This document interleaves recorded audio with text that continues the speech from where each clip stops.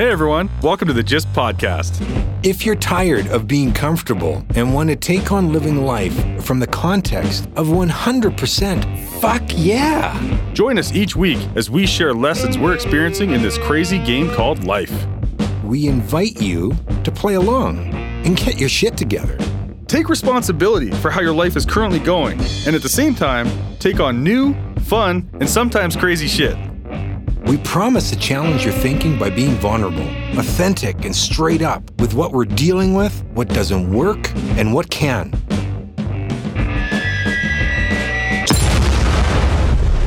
Be warned, this is not your grandma's podcast. So the idea behind this really is that you can imagine, coming from an engineering background, you've probably worked at major corporations and all that kind of stuff. You've been downtown in Calgary. You get what sort of the world of professionalism, if you want. Sure. And so we live lives that are pretty structured. We're parents, we have wives, we run businesses, and there's a lot of there's a certain a level of freedom that we have inside of our businesses, but there's a certain level of following the path too, if you will. So part of the reason why we started this podcast was just as an outlet, a place where we're just free to 100% just be us and share whatever we wanted to share, whatever's top of mind, and have some fun while we're doing it, or whatever comes up. That's the thing about the podcast, is there's no rules here. Yeah. This is just like except that one. Except life. That one. Yeah, that's our only rule. No bullshit allowed. Yeah. So, good morning. Welcome to episode 48 of the Gist Podcast. And we have another guest with us today. He is an engineer for hire. He loves to get in and build shit.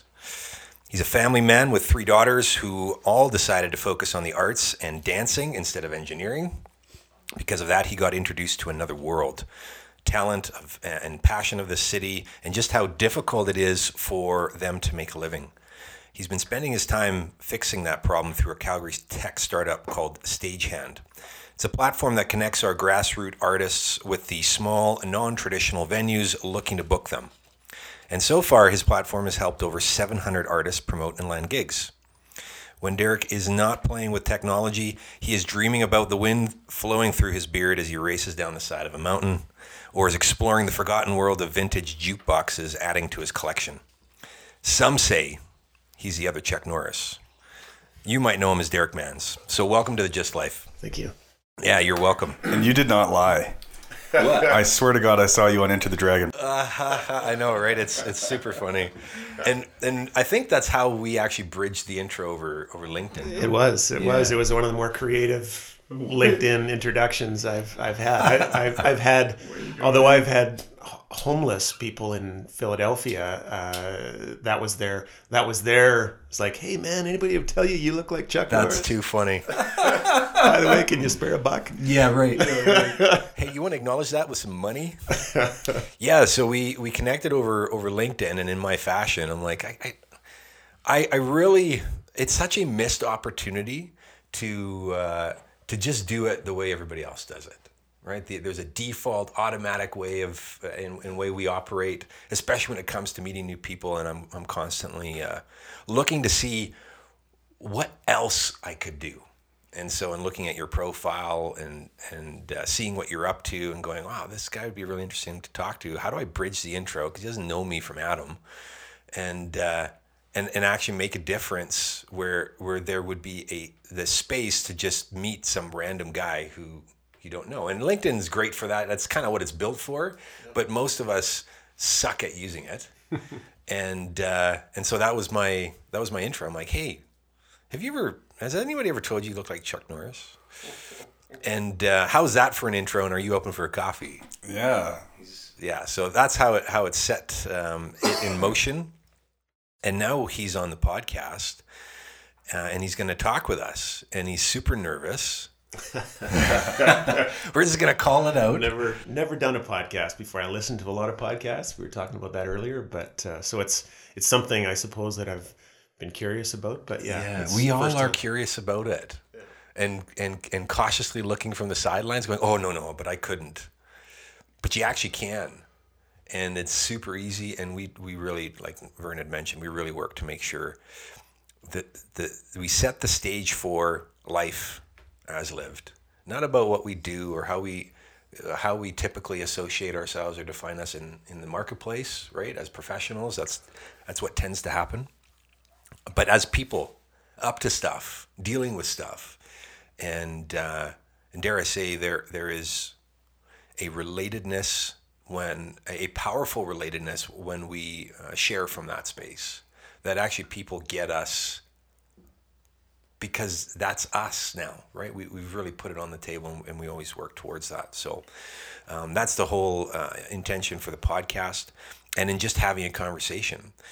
So in segueing that conversation, how has your week been, minus what we've talked about already? Right. How has it been? How has life been going for you in this time that is now, Christmas is like around the corner, apparently?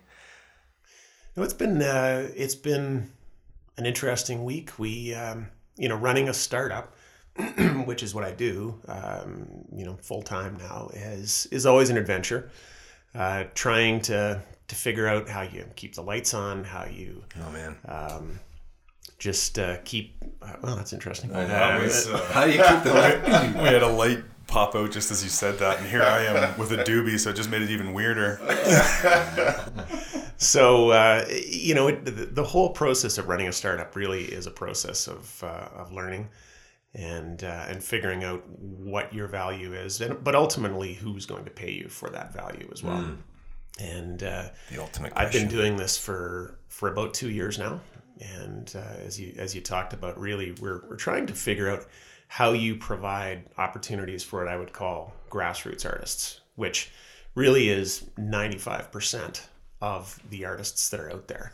They're, that the arts is what you'd call a long tail market, where you've got 5% of artists are making, have enough popularity that they can afford, that they essentially can make a living at their art.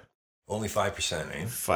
I would say that's probably generous, and so, but yet the 95% is incredible. The richness of talent that's available out there. Whether you're a musician, whether you're a dancer, whether you're a visual artist, it's just blows my mind. The talent that's available, and that's really where what I'm doing now came from, is just watching as my daughters grew up, and I've got one living in New York now.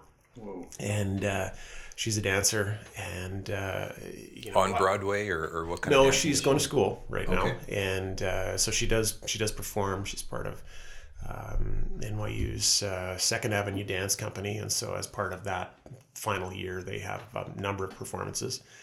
But so she's not yet making a living at it. She's trying to figure that out. But just as I watched them grow up, I saw them have opportunities right here in Calgary to dance with folks like Megan Lawson. I was just looking at Megan's website. Megan is from Calgary. She's now, I believe, living in LA. So she's a choreographer. She's working with folks like Madonna and Katy Perry. She's working, she was in La La Land, did some of the choreography for La La Land and danced in La La Land.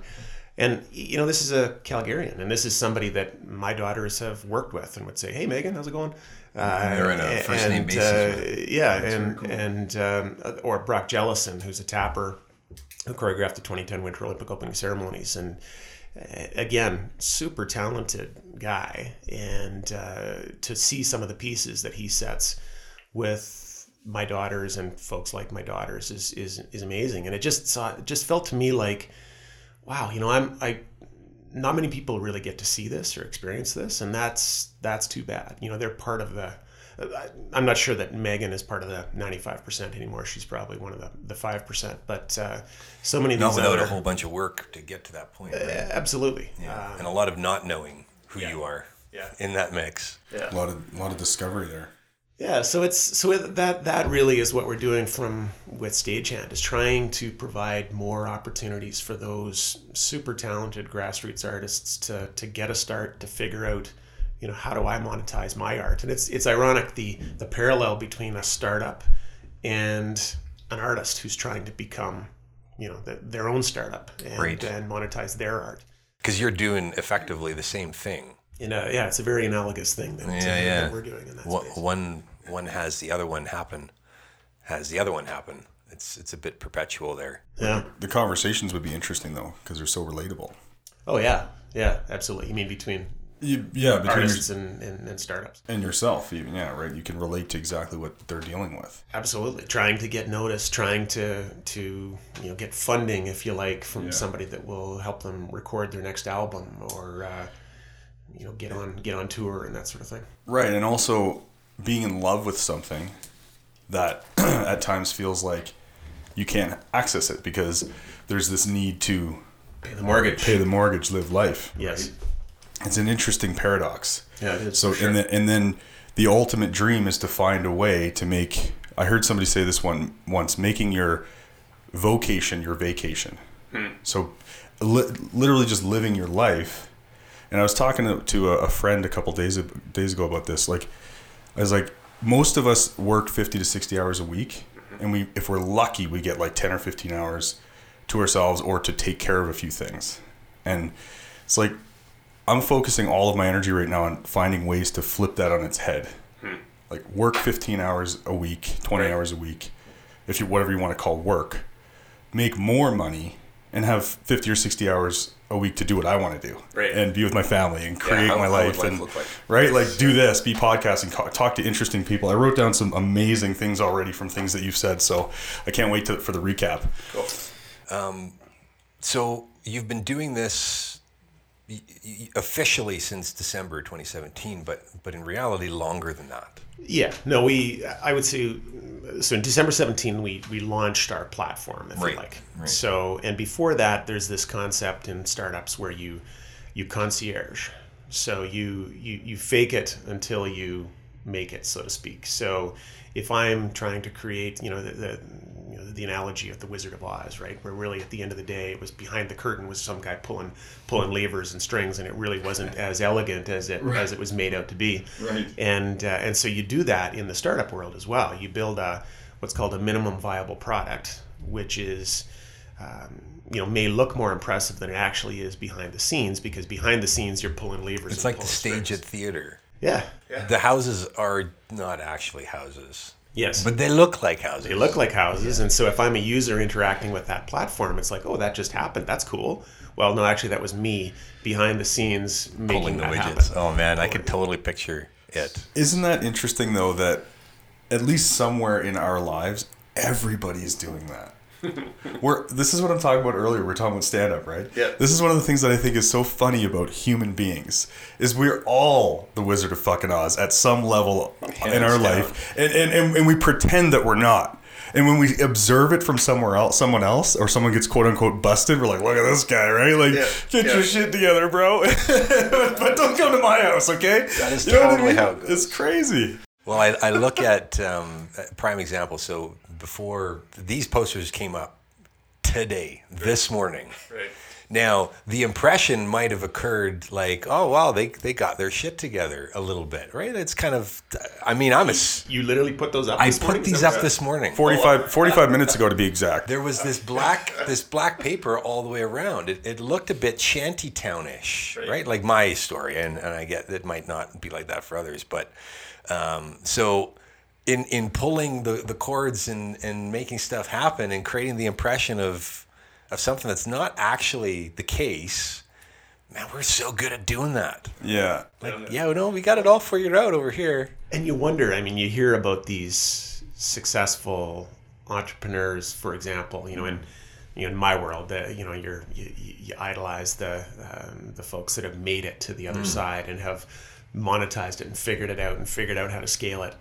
And you wonder if they're still feeling that same way, because at one point they were feeling like you are, and is it just so how different is it now that you're on the other side of that? You know what? I do not think it is very different.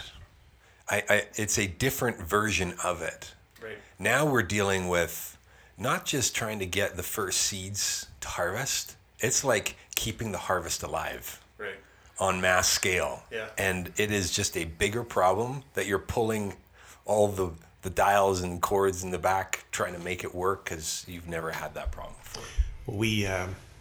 I was fortunate. 2 weeks ago, we got invited down to Silicon Valley. So I met some of these folks. So there's a big accelerator called Y Combinator, and it really is kind of it's the pinnacle of accelerators. So an accelerator is somewhere, like we talked about, where you might go, somebody that's got an idea or the beginnings of some traction, right, and then they help you take it to the next level. And then they invest in you. They give you some money. They take a percentage of your company with the hope that you become the next unicorn, as they say, $1 billion company. And then they make tons of money, and then they invest that in a whole bunch of other new companies. Right. Yeah. And so they take applications for the accelerator. They do 2 cohorts on a yearly basis, and they get about 8,000, 9,000 applications. Wow. And then they actually bring down 500 startups to interview. So they paid for us to fly down there, myself and my co-founder, and they interview you, and you get a 10-minute interview. So they brought you all the way down to Mountain View, Colorado. They pay for you or Mountain View, California. They pay for you to fly there, to stay there, and you get 10 minutes. Yeah, make it count. And you're with folks. One of the guys had raised $50 million, and he'd sold his business to MySpace back in 2009. Another one of the ladies had raised $38 million, and she actually had shut her business down in 2015 because they'd had some lawsuits and that sort of thing. And another guy was one of the co-founders of a company called Docker, which is still a going concern. So these are, you talk about those folks that have made it to the other side to a certain extent. Yeah.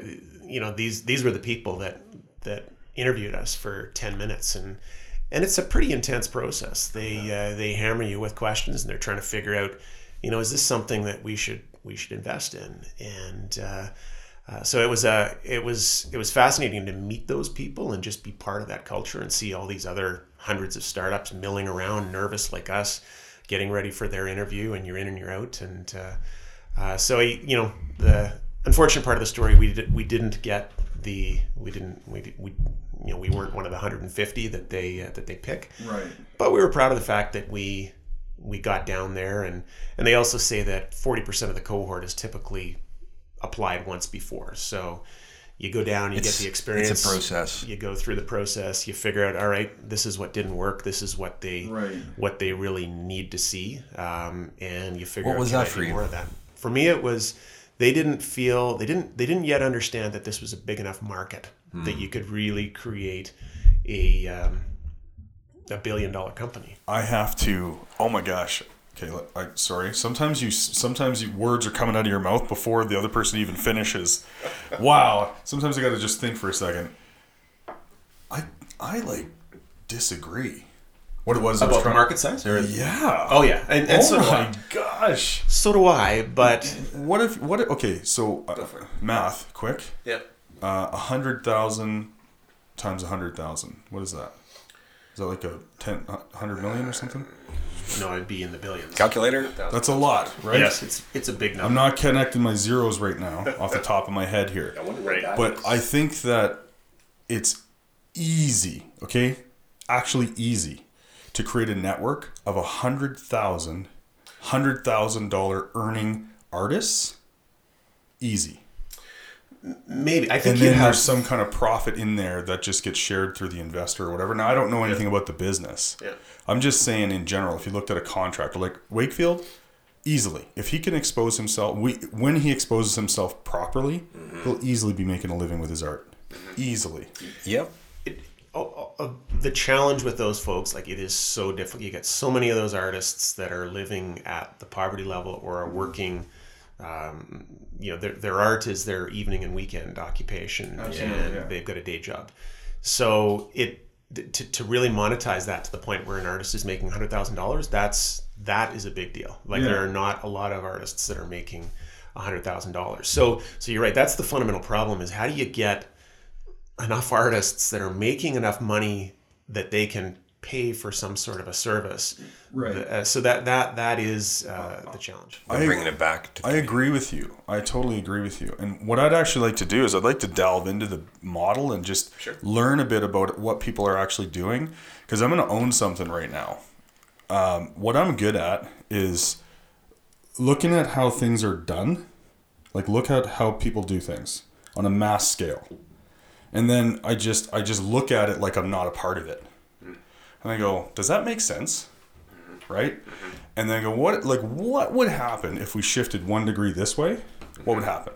So I would love to see what most artists do and how they expose themselves and how their businesses run, how do they think as an entrepreneur or business owner? How do they think of themselves? What's their mindset about their art? Right. So if I could learn some of those things, I think that maybe there's a way, possibly, and I'm saying this completely ignorant because I have no idea, but I think that there's a way to maybe shift that possibility and have a lot more people earning and being exposed and not being Beyonce, but just walking around going, wow, I make music and I get paid for it. It's really cool. Or I make whatever. I'm a stand-up, or I'm a this, or I'm a that, and I've got these people who happen to think I'm great. Well, if you look at the music industry as an example, I mean, it has changed so dramatically over the last 20, 30 years. You know, you used to be able to make money recording an album, releasing that album. I was at I went and saw Bohemian Rhapsody last night. Okay. If you haven't seen it. I haven't seen it yet, no. Unbelievable. Like, I'm a sucker for a movie with a great soundtrack, and I'm a Queen fan to begin with, but...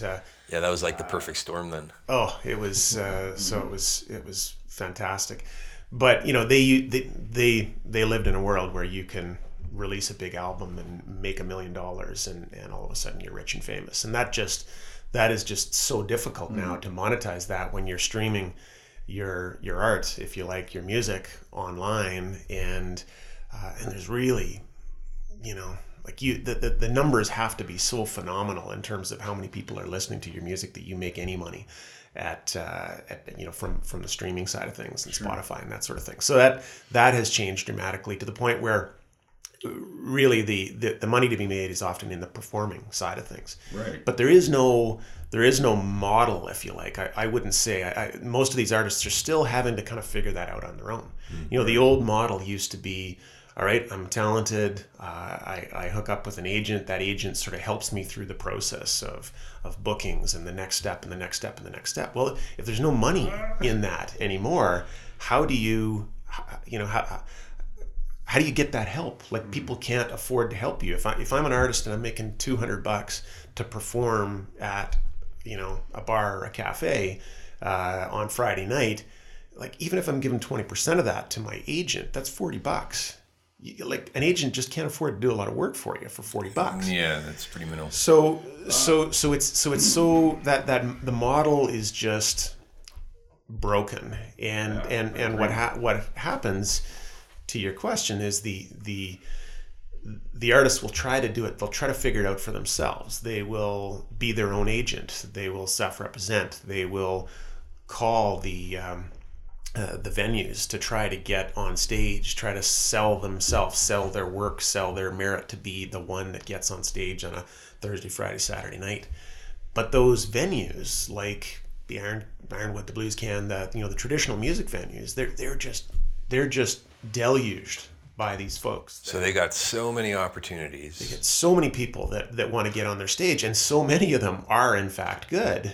But then you look at their model, and their model is fundamentally changing too, because you think about it, they used to make a lot of their money based on people would come to the venue, the bar, whatever it might be, to listen to this art, and they would buy food and alcohol. Well, people are not drinking as much as they used to, so that traditional revenue stream is disappearing for them.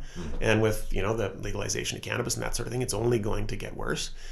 And so that's getting harder and harder, and we've seen that in town here with, you know, Mikey's closing one of their locations, Distortion.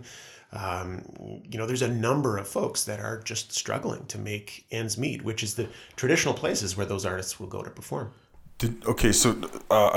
I have to admit that there's so much coming at me right now that I'm trying to get the notes because I don't want to lose some of the points. So inside of that, I'm missing some of what you're saying. So if some of this is redundant, please stop me. Did you mention people booking their own gigs, right? Like eventually they go, I don't want an agent because I don't want to give them that split, which I totally get. Absolutely. So it's like, hey, you know what? I'm going to do this on my own. Yep. Now they go book the gig and then no one shows up, or what's the... Yeah, so they want to book it at some other venue. Yeah, they first of all need to sell that venue owner that, hey, I should come and perform. Out of all the other people who are saying the same out of thing. the other, Right. Pat that runs the Ironwood, for example, will tell you he gets 100 emails a day from artists that want to perform. So artists that want to perform on his stage. Right. So I want to come to you and perform in front of your people, your community. Right. 100 people But on then again, average. there's also an irony there, because oftentimes the venue is relying on the artist to bring their people to fill the Right. to fill the venue. Right. So there's And how many artists are doing that? Thousands. But they're bringing lots of people to see them when they... Well, I bet you that's a missed opportunity. That's also a challenge, is to bring your, because if you think of, as an artist, if I'm performing on a weekly basis, I've only got so many friends and That can show relatives that are going to show up time after time. This is a really interesting thing here, and it's an interesting thing. Okay, just a conversation. Again, so what are we doing right here? We're having a conversation, right? We're sharing ourselves with the world, and I actually right now, David and I, we're elevating. We're bringing people in as a part of our team. Mm-hmm. We're creating something that's far bigger than what we'd ever be able to create on our own. Mm-hmm. And we started to create something together that either one of us far bigger than we'd be able to create on our own. Right. And over time, it's a pure inevitability that, as of right now, we see no end to this podcast or whatever its evolution is going to be. So it's inevitable that there will be a significant following. Dare I call them a community. and a community sticks together, and a community supports each other. That's what a real community is. And that's the missing in these so-called communities that we live in Calgary and a lot of other major cities. It's more like a maze that we all live in, and that's where we exist, and we're in these houses and doing it all as an individual. And I was going to say there's another obstacle, which is a significant obstacle to sort of this whole business model, if you like, that we're talking about, is that there's some huge cultural forces, or I don't know if that's the right term, but there are multi-billion-dollar businesses that are keeping us at home on the couch, right? If you think about Netflix, Apple, Amazon, it's now I could stay home 24/7 and watch Netflix and see, have everything that you need. What you could argue is quality programming. To be entertained indefinitely. So you don't need to go out to be part of a community, so to speak, right? Which again makes it hard for these venues to keep the doors open. I totally agree with you, and I agree that all these things actually exist. But what I just refuse to believe is that that's what people actually want. What I believe is that there's a huge missing fundamentally, biologically inside of all of us, and that is community, that is connection. And we think that being at home and my own shit and being at home, I like to just chill. We really are convinced that that's what we want a lot of the time. And I'm not saying that isn't valuable to have the choice to be on your own and whatever. But a lot of us are missing something that we never really even had in the first place, and we don't realize that it's missing. And the thing that I think that's missing that connects people to that is the story, the purity, the essence of why I am who I am, why I'm doing what I do, why this matters to me. If I can find a way to connect with somebody and grip them, they're not going to watch. They're going, what they're going to do? They're going to set their fucking PVR like I do. I haven't watched a live football game in like 5 years, bro. So they will set that. That's the technology that exists, and I will be there Tuesday night to see this guy because I really want to hear him speak. Yeah, and I think you're 100% right. And again, this comes back to the kind of the genesis of what we're doing is being part of that experience where you've been at, the Blues Can or the Ironwood or Gravity, where an incredibly talented artist is playing, and the magic that happens there, and you're there with friends, and you're like, and inevitably the conversation or what I hear from friends who don't see a lot of live music is, why don't we do this more often? Yeah. Man. What if you ran? We found someone like Wakefield, or we found an artist you're connected to, and what if just for fun, now okay, this would be fun, we literally got, I don't know how many people, 500, 1,000 people, literally 1,000 people together, and we go out and stand out in front of a venue, and we're all knocking on the door saying, hey, can we come in there and pay $20 a head and let this guy play music because we really want to hear him. We really want to hear this guy, man. We just want to hear it so bad. Yeah. That's something that we have the power to do today. Yeah. We really do. I mean, you were talking about podcasting earlier, right? I don't know necessarily what the revenue model is yet, but I know that I listen to a lot of podcasts where they're pretty open about their revenue, and there are people making a full-time, healthy, handsome living by podcasting, by producing content, by sharing a story. Yeah. Like at the end of the day, maybe you were a little nervous when you showed up here, but I would say that you're chill, just talking right now with three guys, right? Yeah. This is all how that goes, right? And we're having a real conversation though about this is what's interesting about it is a lot of people are thinking a lot of this stuff, or it's intuitive, and then when real people come and have a conversation about it, they connect to it. Yeah. It's really interesting. Well, and just to, I guess maybe further on this whole point, I think the problem with this industry is, again, you got the 5%, which is well funded, which is the Netflix or the those companies that really influence popular culture, that can promote, that can keep people on the couch to watch the next House of Cards or whatever whatever it is.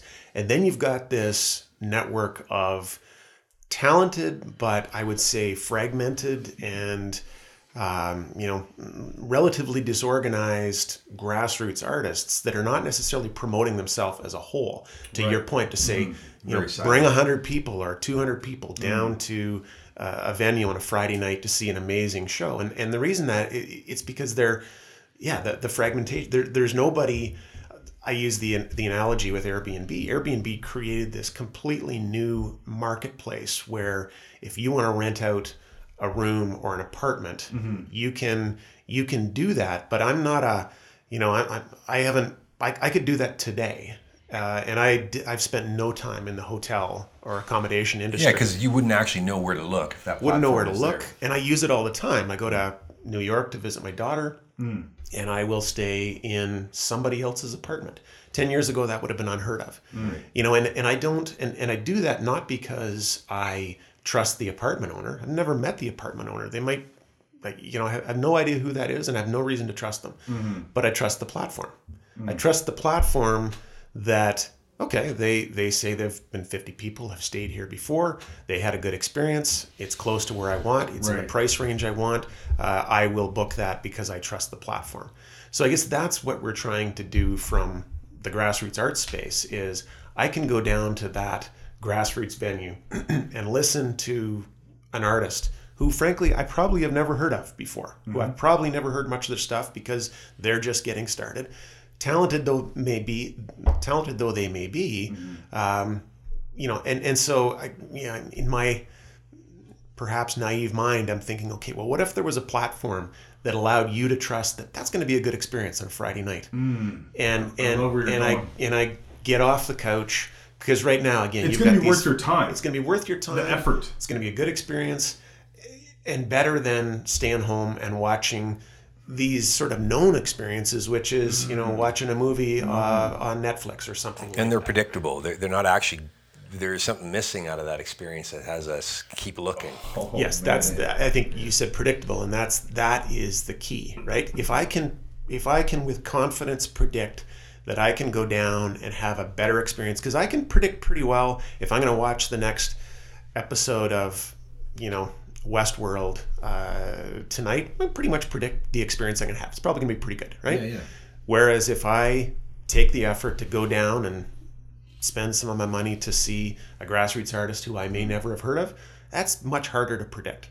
So what's missing for you to really have this platform used to support this grassroots community? So I'd say probably two things. One is a clear monetization model, and it's a classic chicken and egg problem, right? It's so one is monetization, the other is scale, right? Like if I could snap my fingers, and to your point, there was 100,000 artists on this system, and 100,000 events that are happening, then I'm starting to get to the scale that I can keep my price low enough that a grassroots artist who is not making any money themselves can go, you know what, I'd pay $5 for that. And because I've got 100,000 users, I can do that at a scale where I can actually make those economics work. So that's the classic challenge of an entrepreneur and a startup is, okay, how do you provide this monetization model that works? And if that needs to be at scale, how do I get to scale so that I can actually make that model work and keep the lights on for long enough? Because most startups just simply run out of money. Right. Yeah. Yeah, that is the problem. Well, I think it goes without saying, but those of you who are listening, if you have ideas, if you have any way that you can support in this mission, absolutely, we would love to hear from you. And we'll definitely post where people can find you, right? Right now. For sure. So there is so much opportunity to really get under community. This is part of, and Vern had already talked about at the beginning, this is part of the intention for the Just Life is to really build community, to have a place where people actually feel like home. Wakefield, which it's unfortunate that he couldn't be here today. I want him to meet you. He's been in spoken word and slam poetry community for 20 years. He's won championships. He put a business card and a CD down, and he's like, "This is how I promote myself. This is what I got. This is what I got. I don't know any better." So there is if more awareness is put out there, the ideas that Vern's pointing to begin to emerge because we've got more minds looking to hit the problem, right? Absolutely. And some of the thinking that we've been doing recently is maybe we're actually approaching the problem the wrong way. Maybe and this is some of the learning you go through as a startup. Where I'm finding that what we do really resonates with our users, so to speak, is with what I would call non-traditional venues. So I think the traditional venues that have always been presenting live music are already part of that world. And they're established. That's where predictably to go to experience X. Right. And they're like I say, they already know a bunch of artists. They got a great network, and so those folks have been in this world for a long time. Then you've got what I call non-traditional venues. So these might be a microbrewery or a coffee shop like Gravity that has a different primary business model. A different, Andy down at Gravity has his primary business model is as a coffee shop and a cafe. But he also offers live music 3 nights a week. Wow. So it's an add-on, it's additive to what he's doing. And it's also building community for him, more people to come down to Gravity outside of his regular business model. And again, one of the things that Andy loves is the opportunity to provide opportunities to these grassroots artists to maybe get to that next level. So those are the folks that I'm finding really love what we're doing. And one of the reasons why they love what we're doing is because, again, a guy like Andy is not originally from the traditional music business. So he's figured it out on his own in terms of, he started to figure it out on his own in terms of, okay, where do I find these artists? How do I pay these artists? How does this business work? How do I get people to come down? How do I build a brand for myself around that? So Andy's a sharp, hardworking guy that's figuring that stuff out on their own. That's really cool. But if you get a microbrewery that's just getting started out, maybe they got a cool tap room. Half Hitch is an example out in Cochrane. They got a great little tap room in Cochrane. And up until about 6 months ago, they had never staged a live music event. Now they've done over 50, wow. where they're paying artists out of their pocket because and they didn't know like, how do I find these artists? How do I pay them? They didn't know who Long and McQuaid was, where you would rent equipment to it's a brand new world for them.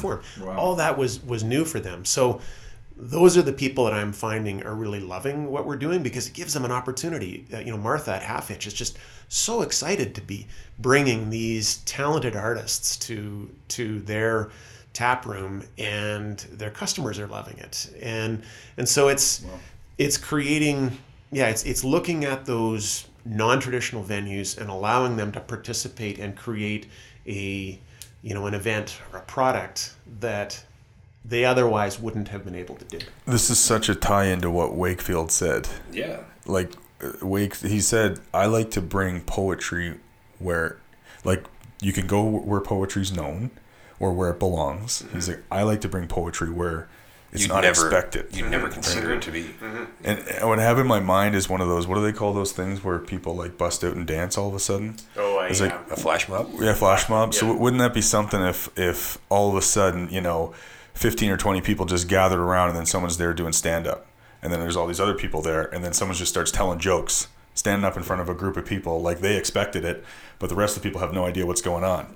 Or poetry or whatever. Like that would be just so, or in a park, right? Like a busy day downtown at what's that, Princess Island? Yeah. There's thousands of people there. All of a sudden somebody, like there's a mic set up and someone's just spitting rhymes or something. Well, right? and they've got infrastructure to support that kind of stuff too. Yeah. So it could work. I'm really curious about the challenge that you're having to bridge the gap between venue and artist. Is it because there's not enough venues? Because I'm assuming that there are many of those untraditional venues out there. What's your barrier right now for getting the musicians on those stages at those venues? Is it an onboarding of the venue? Like, hey, try this on, or? Yeah, I'd say that's part of it. I mean, you're getting people to try something new. The traditional way for, let's say, a restaurant is looking to bring in some live music. The traditional way for them to do that today is they'll typically lean on somebody they know. They've got a guy, they got a gal that they know that's part of that world. They're a grassroots musician themselves. They've got a network. And so they'll, pardon me, they will reach out to that artist and say, hey, can you help me bring some more people in? Can you help me make these events? So the challenge with that is, again, so I would say there's perhaps some resistance from that guy or that gal to use a platform like this, because you're now kind of making available what used to be almost a closed club. If you're part of the music club and you're part of the industry, you're kind of making that widely available to any non-traditional venue that wants to tap into the world of talented musicians. You don't need to be part of that club, so to speak. Just like I don't need to be with Uber, I don't need to be a taxi company. I can have a car and an app and I can. I think there's I might have my lines crossed here a bit, but I think there's also like an ownership of your art, or an ownership of you get choice in the matter. So if somebody contacts me, right, it's like, for example, we're only going to have people on the podcast who share a similar value system, or share something that that we want the world to hear. Let's say something we believe in. So if a venue contacts me, or some industry wants me to be a part of their event, I get to choose whether or not I'm a fit for that or not. Mm-hmm. So, I mean, that's another element, I guess. And, I have noticed... To protecting if you want to call it protecting, but to just keep the, the essence of the culture, if you will. Yeah. Right? Because I get there's a bit of a risk there. I get that. Yep.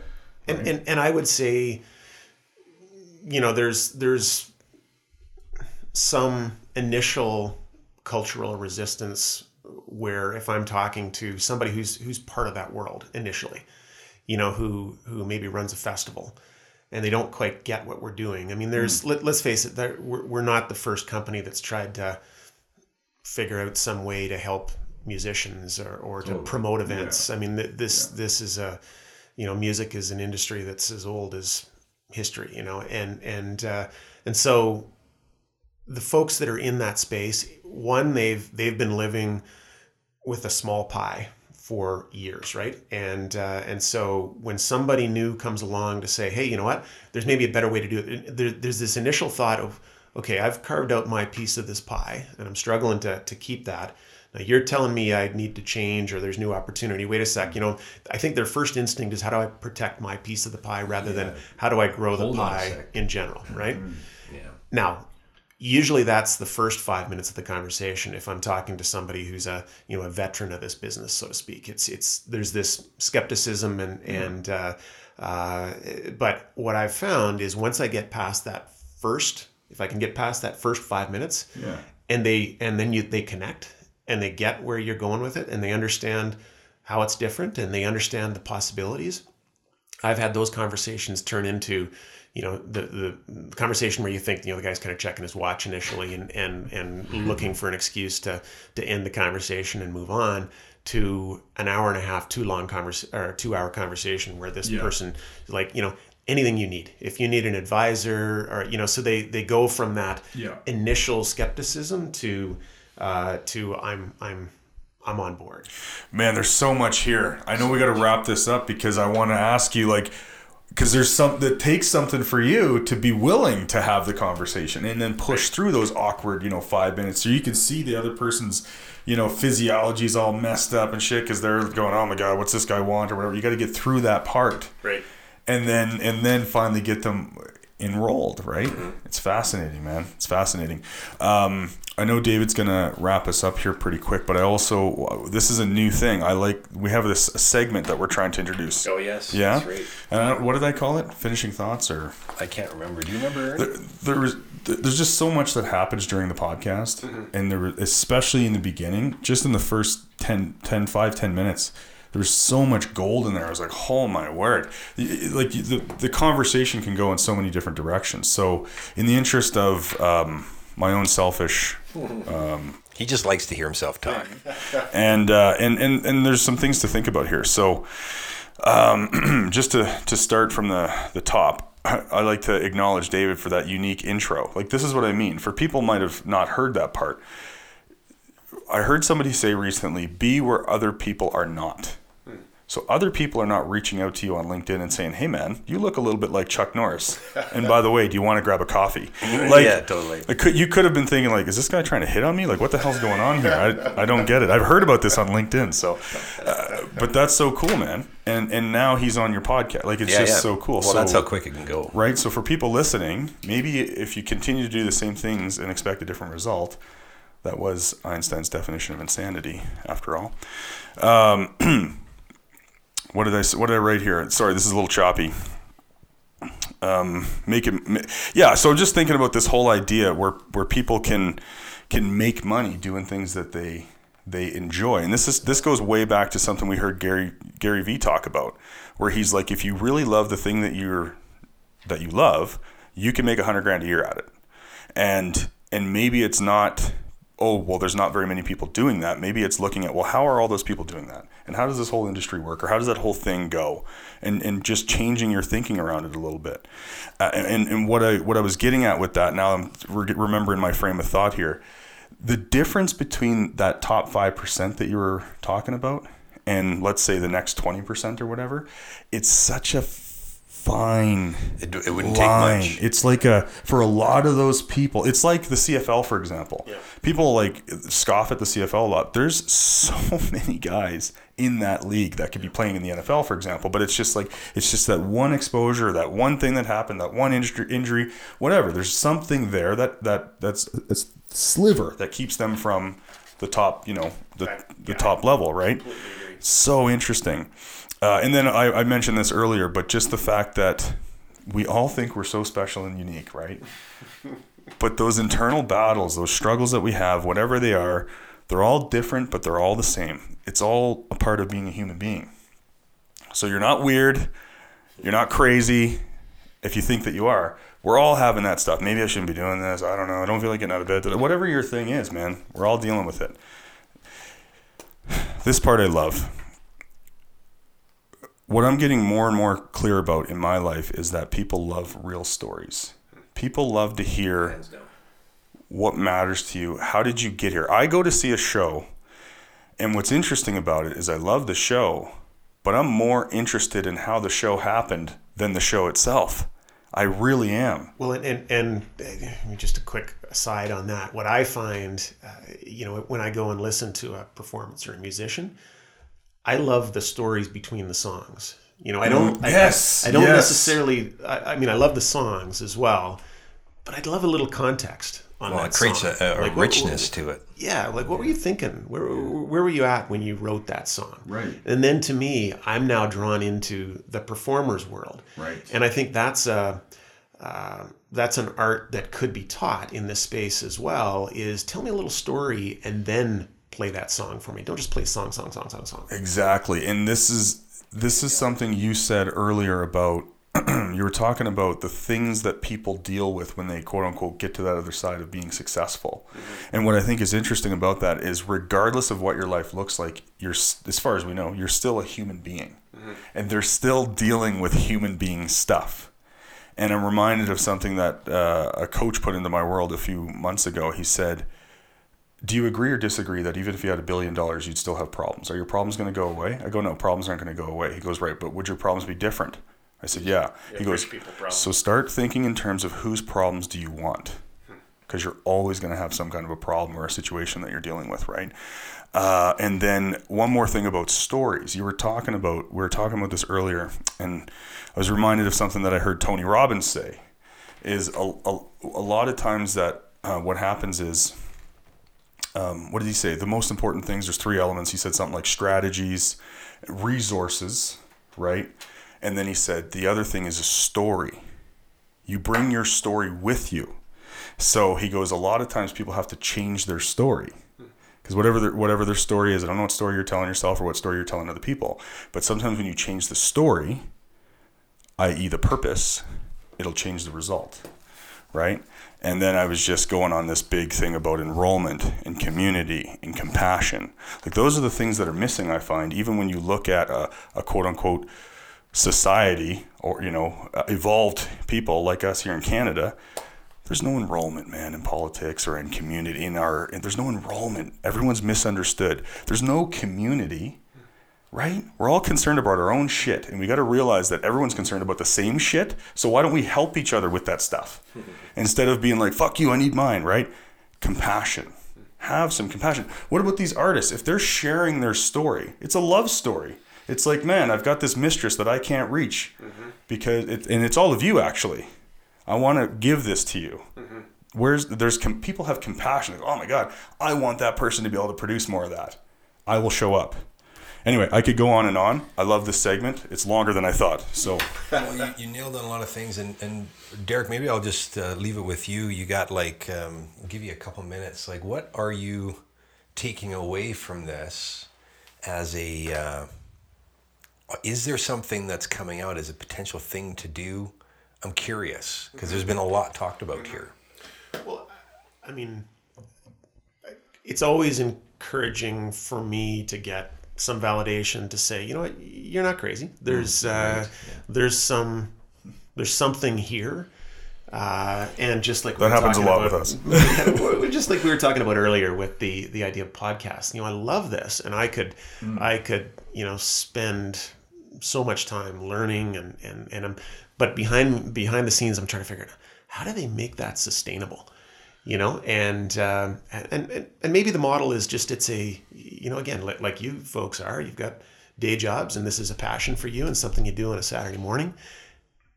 Maybe that's ultimately what the model is for these type of podcasts, but I'd love to think that there's something more sustainable so you could do more of what you love doing on an ongoing basis.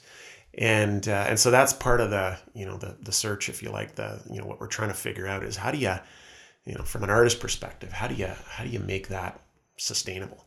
So it's like I say, it's encouraging to hear that people buy into the vision, if you like, the search to figure out how you do that. We've got some ideas, some things that we're actually quite excited about right now that we haven't even talked about that I think could provide some new opportunities that really are, it relates to the non-traditional venues. It relates to bringing the art to places where people already are, and how we've seen that create surprisingly great experiences. But I didn't have to go through all the struggle to try and get those people to come down to that venue on Friday night, because you know what, they were already at this place. And now what I did is I just made their experience a little bit better. And maybe that's a topic for another time. But that's a bit of a paradigm shift that we've been going through, and in doing that, finding ways to unique ways to monetize that for the artist. Yeah. And like I said, we've learned some things very recently about some surprising things. That's one of the things that Y Combinator asked us is what has really surprised you about your journey over the last 2 years? And I have to confess that probably up until 2 or 3 weeks ago, I've had some things, but nothing that really totally surprised me. And then I've, like I say, we've, I can leave it as a bit of a teaser, but there's been some things recently that have surprised me about what I've found with artists and public performances and non-traditional venues and the opportunities that can create. So where can people find you? You can find me at Derek@stagehand.app. That's my email address. Our URL is www.stagehand.app. So that's either way. I'm a little older than some, so I'm not as much of a social media. I don't live on Twitter and that sort of thing. So you're probably better to find me at Derek@stagehand.app. Awesome. And that's .app, like APP. App. It's a new domain from. You Google. say you're a bit older, but you're ageless like Chuck Norris. Oh, this is really great. And there are artists that are listening. I have no doubt, because it's happening for me, is like there are ideas, there are things that we can all bring to the table to really move all of this forward. We all know those aspirational artists in our world. You are likely one of them. You might have a story that you're not one of them. And at the end of the day, what will have this work is community rallying around one another. And what will have community rally around one another is for the community to begin to have a voice. And what will have a voice is when you begin to talk about it. And the concerns, the opportunities, things that aren't working. And so the stage is set. And if you have something that you'd like to share and contribute, leave a comment at the end of the podcast, send us a message, say hi at thegist.life. Reach out to Derek directly. This is something that I will be having a pulse on for sure. I don't know if I told you this before, but in Vancouver, I had also explored something like this. So while I'm not a musician, I have a deep appreciation for the craft and the story and the journey, and in telling the story and experiencing the journey, that's the magic, and that's clear. We need more of that. And so there'll be some connections bridged. And man, I don't know where it's going to go, but we'd love to have you come back and talk a little bit more about something a bit more pragmatic for the artist to begin to unravel, and with Wake as well, to have him on the podcast, to unravel how to tell the story, how to really put it out there. Because at the end of the day, it actually doesn't matter if you're on social media. What matters is if you're willing to tell a story. And all the tools are there, and then you just get it out there and start to begin the process of telling the story. But that was episode 48 of the Just Life podcast. Thank you so much for listening. We'll see you again next week.